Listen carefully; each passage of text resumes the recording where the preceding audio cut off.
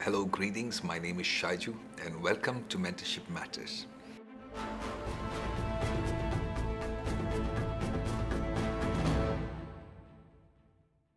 I'm excited to hear all your feedback from my last post. If you haven't watched that yet, I would strongly encourage you to first start by listening to that episode before we continue on today's episode. We're going to be talking about different kinds of mentors and how you'll be able to identify what you're looking for and who is it that you need in this point of time in your life. I would like to focus about spiritual mentorship more than what the world sees as mentors. There are people that you are able to hire as a coach, as a mentor, somebody that can teach you a particular skill and expertise. There are people that would focus on your marriage, or developing a certain talent. And if you think about it in the context of church, there are brothers and sisters that are willing to even pour into you selflessly. You will see in the book of Titus how the older women are encouraged to teach the younger women. They are encouraged to teach them about marriage, about how to grow up children, how to behave, how to function. So basically they're functioning as somebody that would mentor a certain part of life. Not everybody can teach you how to bring up children. So if you can identify somebody that have that skill, and not necessarily those that are great at parenting, probably are great at teaching you how to have a happy married life.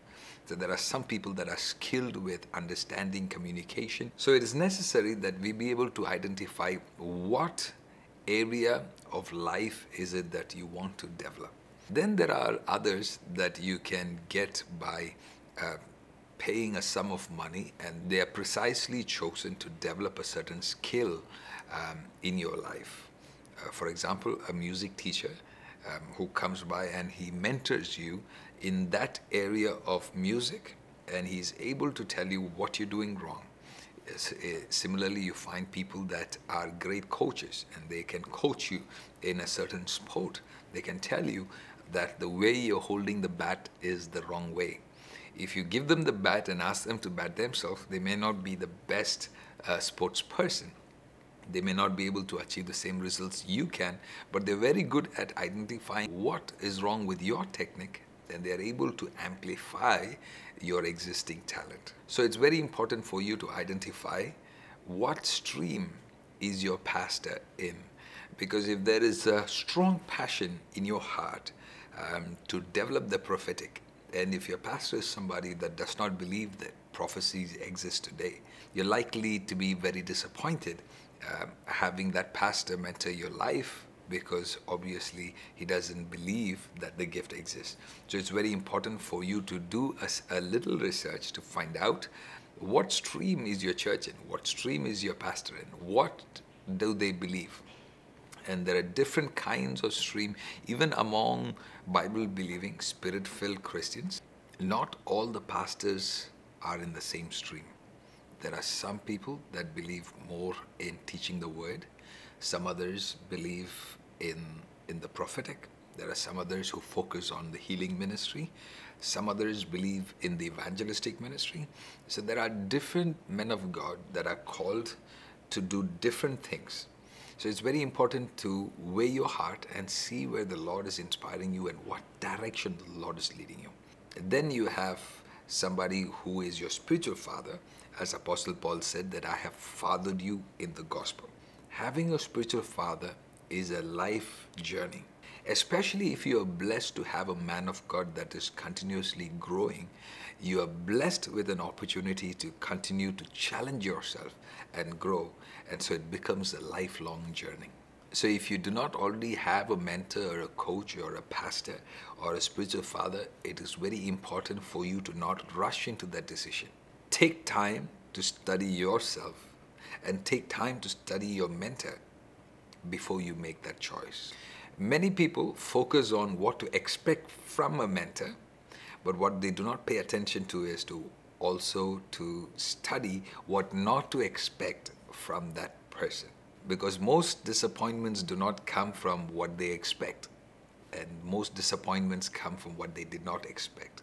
You go for something, you start your relationship expecting something, and then over time you expected more, and there lies the disappointment. For example, your mentor is not necessarily your friend, but your relationship can grow into a good friendship.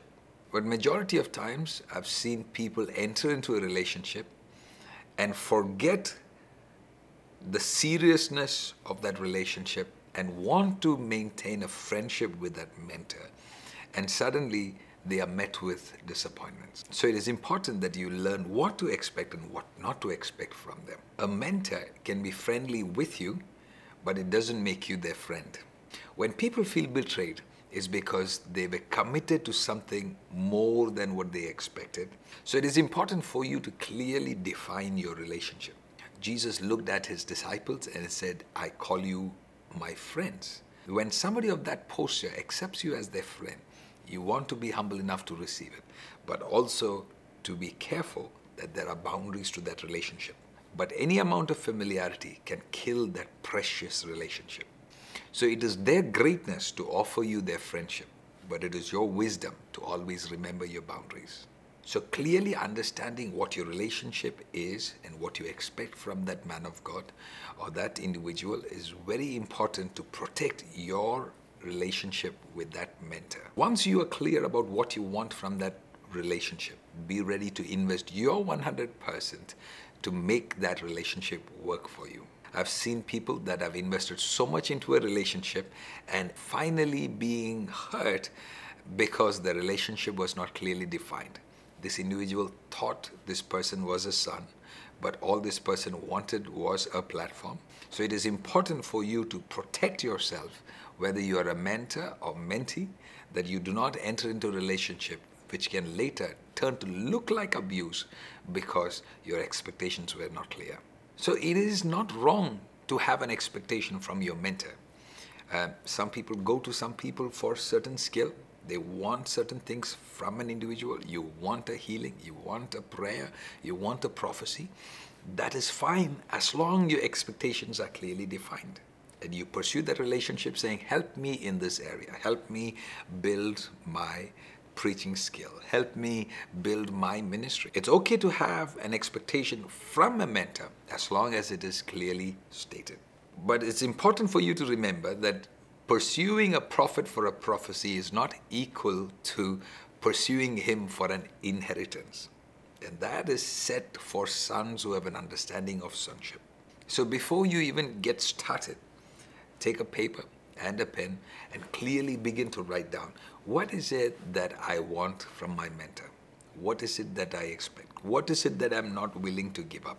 To be even fair to the mentor that you're pursuing, be clear of what you're willing to give up, what you're not willing to give up, what you desire.